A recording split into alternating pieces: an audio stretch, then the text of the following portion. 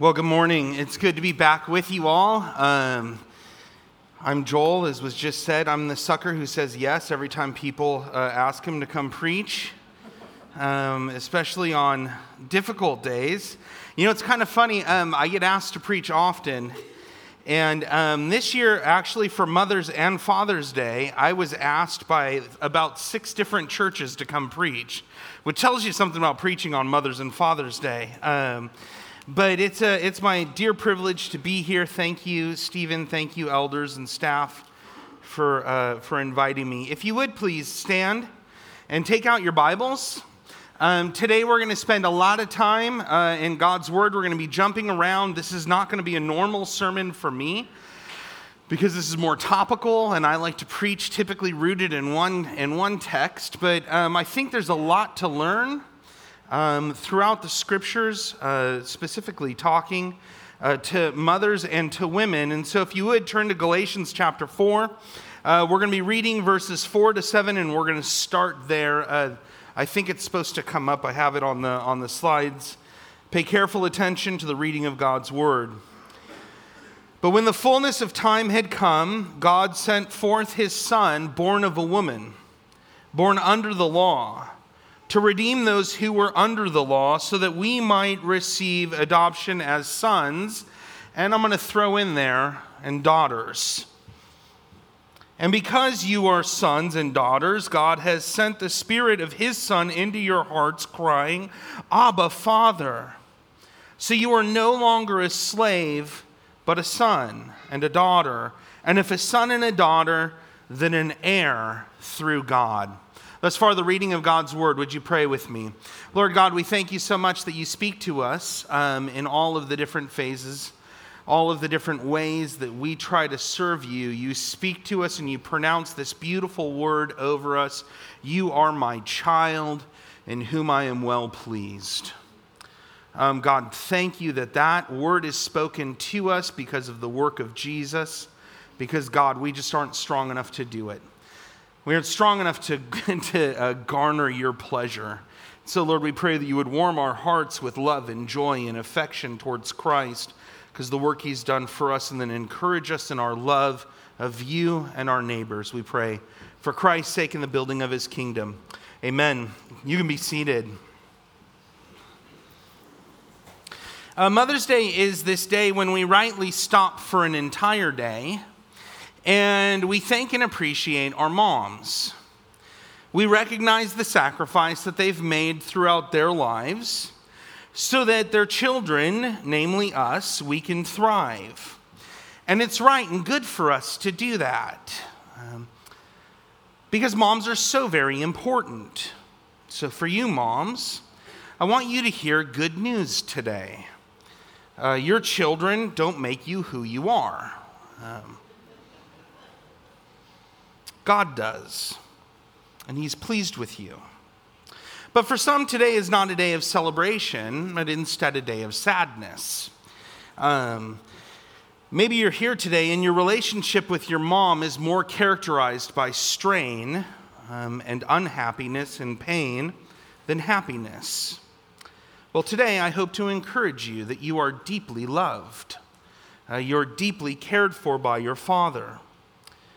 You could be here today and be single and feel like on a day like Mother's Day, you don't have a place in this celebration. You may have always wanted to be married and have kids, but have never been given the opportunity. And so you feel less than others around you. Today, I want to encourage you, single women, that God deeply cherishes you. You may be here today, and you may have lost a child, either through miscarriage or through an accident or through a decision you made, and today may be a day of sadness. Dear sister, God deeply knows your pain, and yet he holds out hope and joy for you. For all women here today, I want you to know, I want you to leave here knowing that you are daughters of the King. And so today I'm going to take the special privilege, being the guest preacher, and I'm going to rename today, at least for the next half hour, And instead of Mother's Day, we'll call this Daughter's Day. Because you, through faith in Christ, are daughters of the King. God loves you and cherishes you, not because you can bear children, but because you have been made worthy of his love through the work of Christ. So here's my big point today. It's the one organizing thought through which we'll think of this whole sermon. Here we go. If you're a note taker, get ready. Because you are a daughter of the King, you are free to serve Christ's kingdom in whatever capacity or stage of life you're in. Let me repeat that. Because you're a daughter of the King, you are free to serve Christ's kingdom in whatever capacity or stage of life you're in. We're going to look at this in 4 major points. The first one will be the longest, and then the 3 will follow shortly. The first one is just simply this: you're daughters of the King. Second one, you're cherished in singleness. The third one, you have this ability to use wisdom in your marriage. And then the fourth one, you're valued in mothering and grandmothering. So first, you're daughters of the King. Adoption is one of the coolest things I think that I've ever seen take place.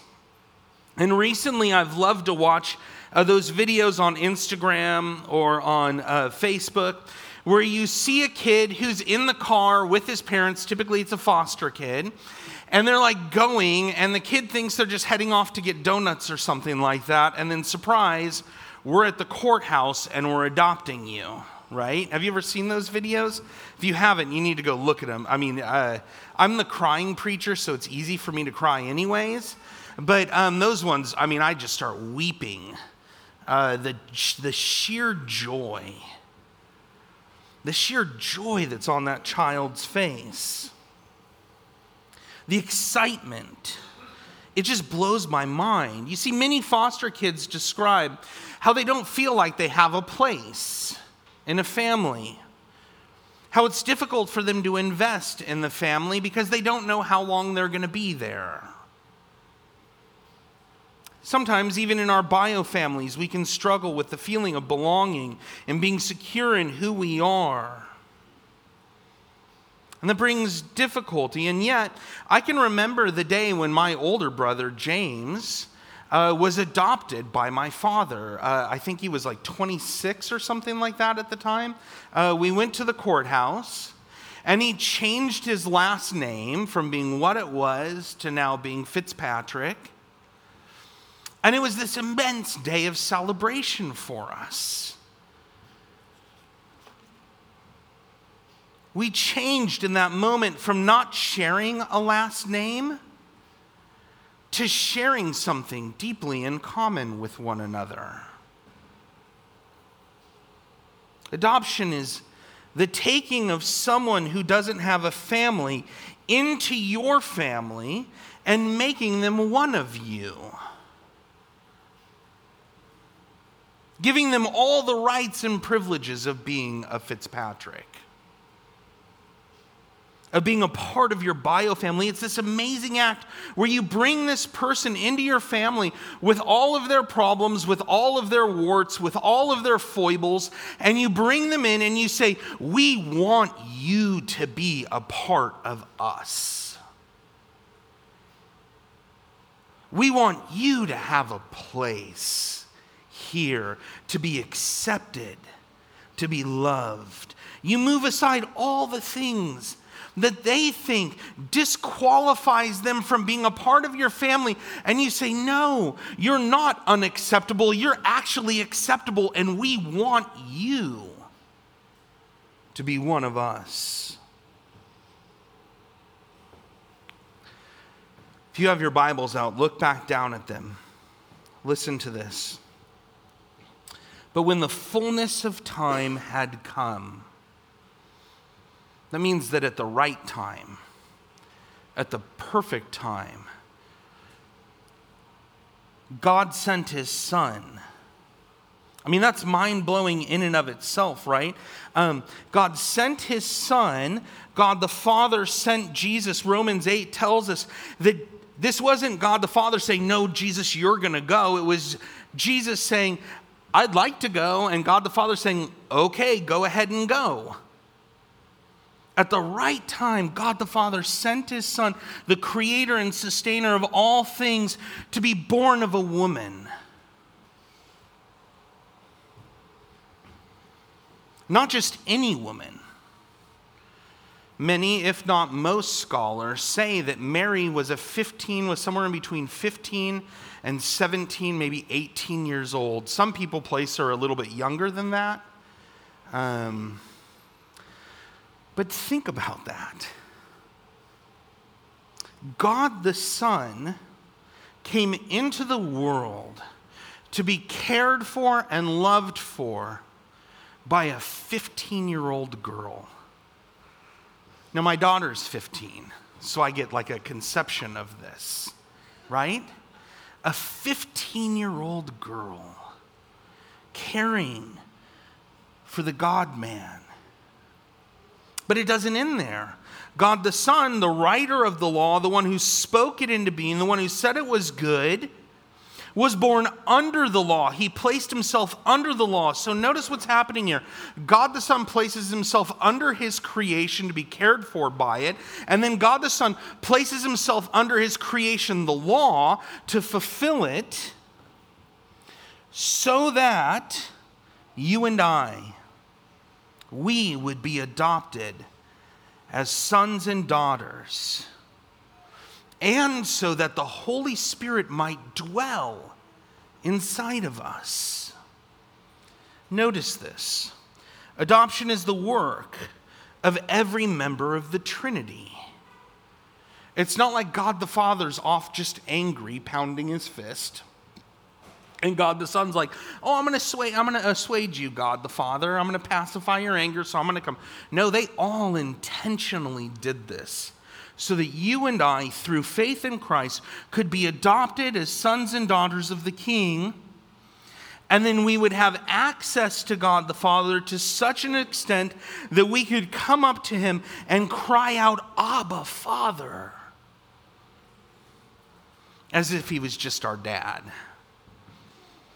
Now, we'll get to that in a couple of weeks when we look at Father's Day. But notice this, we're treated differently. So verse 7, you are no longer a slave. We're no longer slaves. Well, what is a slave? A slave in this time, don't think of like slavery, like early American slavery, that blight on our history. A slave at this point was a person who was in the debt of a wealthier person. So they had to work it off, right? And what makes a slave, what makes a slave worthy or worthwhile is how much they can produce for their master. But you see, we're no longer slaves. You're no longer a slave. Instead, we're daughters. We're sons. We're heirs. We're co-heirs with Christ. Don't lose sight of this. Especially women, don't lose sight of this. Your standing in the kingdom of God, your adoption in the kingdom of God, your acceptance as daughters of the King is not based on production. It's not based on your ability to produce children. It's not based on your work ethic. It's not based on how clean your house is. It's not based on how good of a cook you are.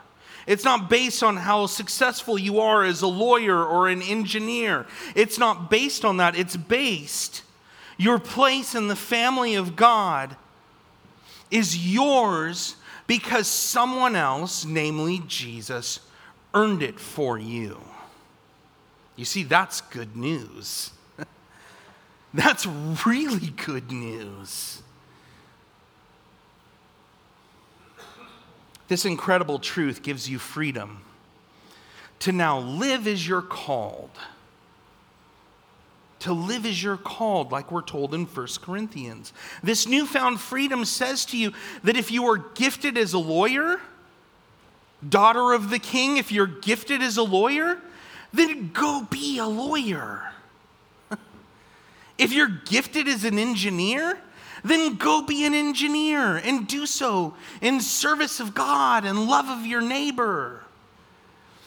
If God's called you to be a mom, then be a mom and live into that with freedom because Jesus has done that for you. You see, if you're single, then that's nothing to be ashamed of. Live into your singleness because God cherishes you. Second point, cherished in singleness. The story of Lydia. I told you to keep your Bibles out. Flip now over to the book of Acts. Acts chapter 16, we get this great story. This is the Apostle Paul on his second missionary journey. The Apostle Paul's kind of cruising through the Middle East. Not really cruising. He's kind of going through the Middle East. It's less of a cruise, more of a torturous journey. But he's cruising through the Middle East, and he has this vision. A Macedonian man says, "We need you. Come." Okay? God confirms it in him. Paul goes. He goes and he takes a boat. Come over to Macedonia. We need you. So, chapter 16, verse 11.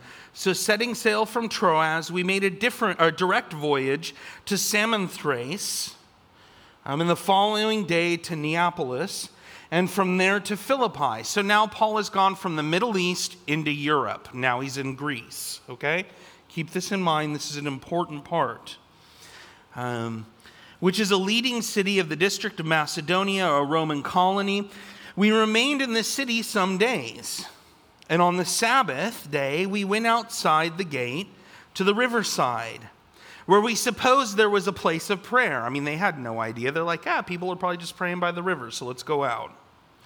And we sat down and we spoke to the women who had come together. One who had heard us was a woman named Lydia from the city of Thyatira, a seller of purple goods who was a worshiper of God. The Lord opened her heart to pay attention to what was said by Paul, and after she was baptized, and her whole household as well, she urged us, saying, "If you have judged me to be faithful to the Lord, come to my house and stay."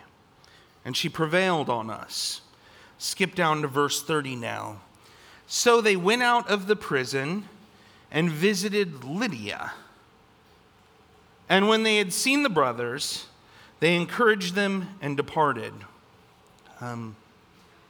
It's not often that we hear about the gift of singleness, or the goodness of singleness, I should say, especially when it comes to women. I went to a local college here for my undergraduate, and it was a Christian college. And the running joke was the acronym for the college actually stood for Catching Husbands College. It was CHC, Christian Heritage College. It was Catching Husbands College.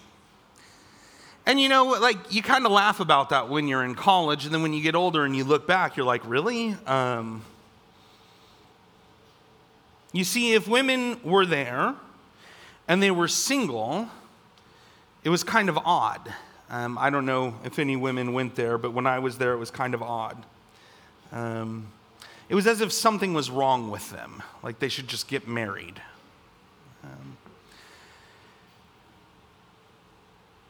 And so many of my friends, when I talk to them and they're single in the church, they say to me, like, "Joel, I kind of feel like an outsider. So much of the church is geared towards men and women who have been married. And yet here, dear sister, if you're here and you're single, then I want you to hear that you're cherished in your singleness. There's nothing wrong with you. In fact, your singleness sets you up to have an incredible impact on the church. God cherishes you in your singleness. Now, we have this story of Lydia, and we really don't know much about her. We just hear her here. We don't know whether she was married and then divorced, or whether her husband had died, or whether she'd just always been single, but we know at this point that she's a single woman living on her own. She's a Gentile woman. She comes from the city of Thyatira, and yet she has faith that there is a Messiah. She believes. She was a devout woman. Notice she was out praying with the women because there weren't enough men to actually create a synagogue. So the men weren't meeting anywhere, which was Paul's usual way of doing things. He'd go meet with the men, preach to them. But he goes out to this river and he finds these women gathered together, and he finds Lydia there, and he preaches. He tells them about the good news of Jesus, and this epic thing happens. God saves Lydia. Now, you may think to yourself, yeah, just another convert, not a big deal. But think about this. This was the first missionary journey into Greece, out of the Middle East and into Greece. This is the first convert on that first missionary journey. That means that God gave the pride of place to a single woman who was a Gentile to be the first convert in Europe. Second amazing fact about this, mind-blowing fact. Lydia was a woman of means. She was a woman who was a seller of purple. You may think to yourself, purple, it's a nice color, but not that big of a deal. Well, no. At this point, purple was a big deal. When you were a seller of purple, that means you had money. You had means. Lydia prevails on Paul to stay with her, and then brings the entire church in, and then supports the work of the missionary work of the Apostle Paul as he takes the gospel throughout Europe. She was the patron. Do you know what a patron is? A patron is this person who essentially funds everything for another person. She was the patron of the church in Philippi.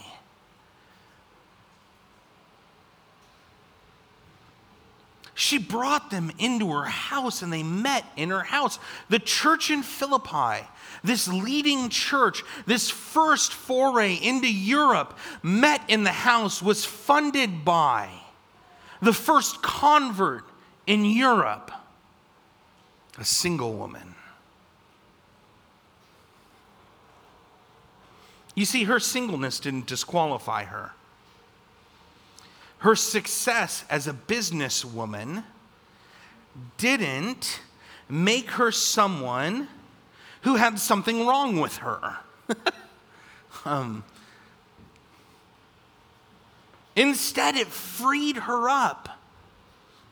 It freed her up to be incredibly generous and to participate in the propagation of the gospel in Macedonia and, by extension, all of Europe.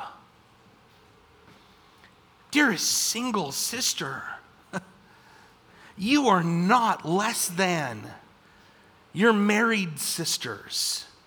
You are not less worthy of God's love. You are not less useful because you don't have children. Be encouraged. The Apostle Paul, Philippians 1, looks back and he remembers the Philippian church and he says, I thank God every day in my remembrance of you. Why? Because of your partnership with me in the gospel from the very beginning. Who do you think he's thinking of? Yes, it's the whole church, but it's also Lydia. It's Lydia. His heart's bursting with joy for her. As one female author puts it, Paul thus established one of the leading churches in Europe through the prayer, faith, and ultimately the giving of a group of women. Another author says this, in her open-hearted generosity, Lydia demonstrated the reality of her conversion. Third point, wisdom in marriage. The story of Priscilla. Acts 18. We have Paul, he's returning to Corinth or returning to Antioch. And then we hear of this guy Apollos down in Acts 18, verse 24.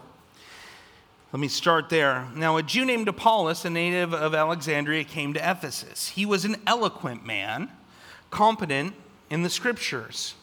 He had been instructed in the way of the Lord, and being fervent in the Spirit, he spoke and taught accurately the things concerning Jesus, though he knew only the baptism of John. He began to speak boldly in the synagogue, but when Priscilla and Aquila heard him, they took him aside and explained to him the way of God more accurately. Why is this important? This seems like it's just a little story kind of thrown in here. One line. If you have time today to do some research on Priscilla or Prisca, she shows up all over the New Testament. All over the New Testament as a leading woman in the church, in the New Testament church.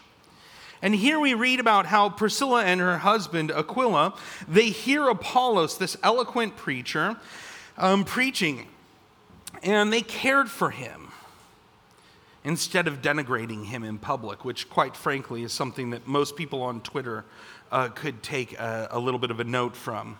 Instead of denigrating someone that they disagree with online or on Twitter, Priscilla and Aquila took him into their house and discipled him. Now, I have to be honest, it's been my tendency over the years of ministry and reading the Bible that me as a man, I just naturally thought it was Aquila, right? Most guys think that. Most guys think that it was naturally Aquila who discipled Apollos.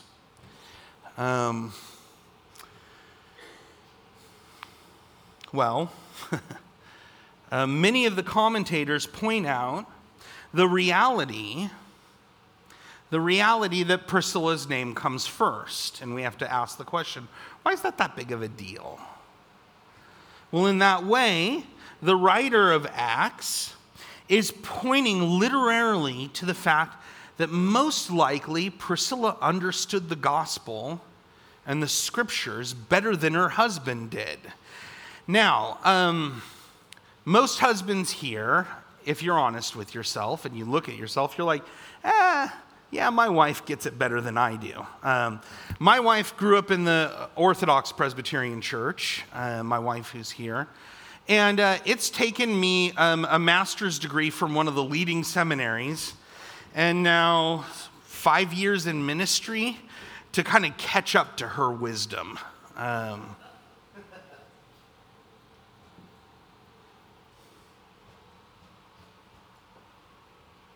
Now, I can hear you saying, wait a second, Joel. I thought women weren't supposed to teach men, and they were supposed to be in subjection to men. I thought that's what the Bible teaches. Derek Thomas, one of the leading minds on New Testament Christianity says this. Women are not called to be in subjection to all men, only their husbands. Secondarily, Priscilla could teach Apollos, and she did. She did this within the confines of her home. You see, we conclude that Priscilla was the leading mind. She was the strong spirit, the moving spirit, as one commentator says it, that she was more mature, more gifted and able than her husband, and also spiritually fully developed due to her having been discipled personally by the Apostle Paul for 18 months while she lived with him, while she and Aquila lived with him. You see, Aquila seems to have been a gentle, quiet soul who was genuine in his unobtrusive way. I love that word, unobtrusive way. It seems like the couple was childless. See, God was pleased to use the wisdom of Priscilla to shape and form and train Apollos, one of the foremost preaching minds of the early church. This is very instructive to young men who are pursuing ministry, who are pursuing to grow in their knowledge and admiration of what the Lord has done. God may bring a wise woman into your life to teach you so much about what the gospel says and about ministry. Dearest brother, don't despise that teaching just because it comes from the fairer sex. Accept it with humility and thankfulness. And this is such an encouragement to wise, gospel-centered women who may be married but are childless, either because they have never had children or their children have moved out. God may be calling you to impart your wisdom on those around you. And in that way, you can use God's wisdom to become a spiritual mother to those around you. Last point, fourth point, valued in mothering and grandmothering. Lois, Eunice, and Timothy. Turn, if you would, in your Bibles to 2 Timothy, chapter 1, verse 5. This is the Apostle Paul, and he's vamping on Timothy, right? And he says this, I'm reminded of your sincere faith, a faith that dwelt first in your grandmother Lois and your mother Eunice, and now, I am sure, dwells in you as well. Last but not least, to some women, God grants the vocation of motherhood, of mothering. And to these women is given this incredible privilege and task of influencing their children for the gospel. I've grown up with incredibly strong women surrounding me my entire life. My mom, who's here, Elise, has written over 20 books on scripture, on counseling, on Christian living. My grandmother Thelma was a tried and true, dyed-in-the-wool, Back Hills, Kentucky evangelist preacher. She played the piano and could not talk enough about God. My sister Jessica is an author, a speaker, and a gospel bulldog. My wife Ruth is a woman who is so much wiser than I am. And she's deeply rooted in the scriptures. My mother-in-law, Eileen, loves Jesus and people in a way that draws people to herself, hurting people to herself and then to Jesus. My other mothers, Anita and Donna, these women who shaped my life all the way up through and beyond my marriage. Anita and Donna, they showed me how to love Jesus in the midst of difficult times. My sister, my dear sister Shannon, my other sister Shannon, not by blood but by friendship, has taught me the centrality of Christ in the midst of counseling. My spiritual mother Cheryl taught me the value of preaching the gospel in a way that children can understand. The value of loving them and showing them Jesus. You see, the funny thing is I could go on all day long. Woman after woman after woman that God's brought into my life who've been strong women who have loved Jesus. You see, Eunice and Lois here, they serve as an encouragement to you moms and you grandmothers. I'm sure they tried to be intentional in their teaching. But Eunice and Lois, just like my mom and Anita and Donna and my sister and all of these other women in my life, they weren't perfect. They were intentional about teaching Timothy the word.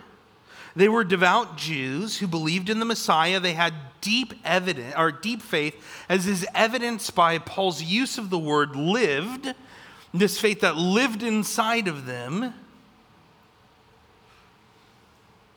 And Paul tells Timothy that the faith that now lives inside of him is a faith that he inherited, that was passed down to him through his mom and his grandmother. You see, Eunice and Lois weren't perfect. No, it is. They were just normal. There's a normal mom and a normal grandma who loved Jesus and loved their son and grandson. But they were, in their broken mothering, showing Timothy what it means to live by faith. You see, this simple faith-filled living, in this simple faith-filled living, Timothy came.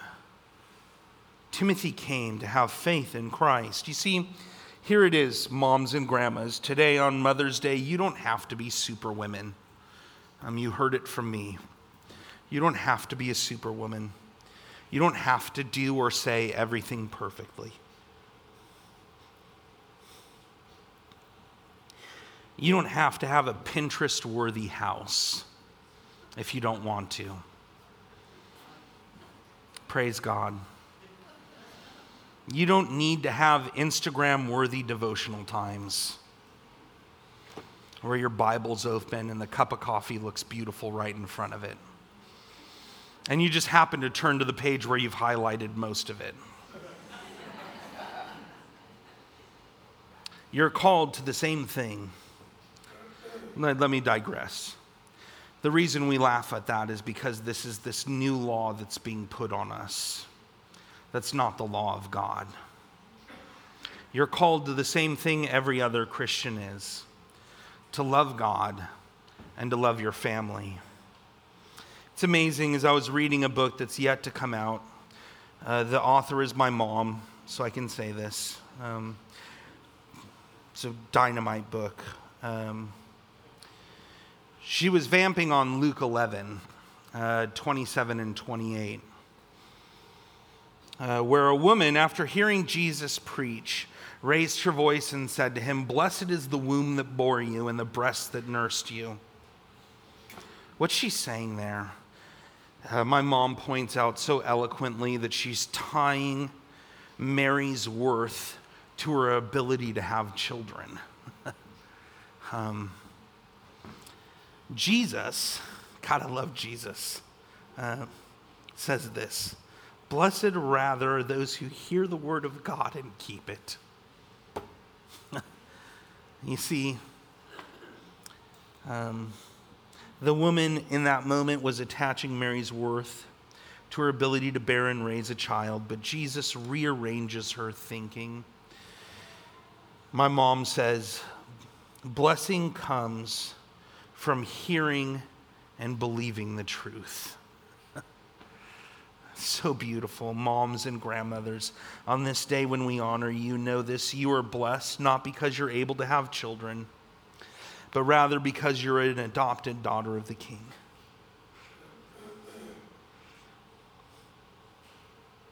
Breathe, Joel. And this truth allows you to parent your child with freedom and without looking to them to make you feel worthwhile through their obedience or their success or their faithfulness. You see, dearest daughters of the King, your Father loves you deeply. And his love for you is not based on what you can do for him. Isn't that amazing? His love for you, he cherishes you, and it has nothing to do with what you do for him. His love for you is secure in your success. His love for you is secure in you. His love for you is secure in your failure. In your singleness, he loves you. In your mentoring, he loves you. In your child raising, he loves you. Because you're his daughter. You're free now to live in that love and in the freedom that Christ has bought for you. Loving God, loving your neighbor, and using the skills and talents that God has given you to serve others in whatever capacity or stage of life you're in. May God continue to bless Harbor City Church. And may God continue to make it a place where women thrive in the freedom and the love that Christ has won for it. Amen. Let's pray. Oh, Father, you truly are a good Father. God, thank you that truth never gets old. Thank you that it's the same old truth, just over and over again, hearing it fresh and new. God, I pray that you would bless the women of this church. I pray that you would build them up in your love, and that you would do this for the glory of your name and the service of your church. In the name of the Father, and the Son, and the Holy Ghost. Amen.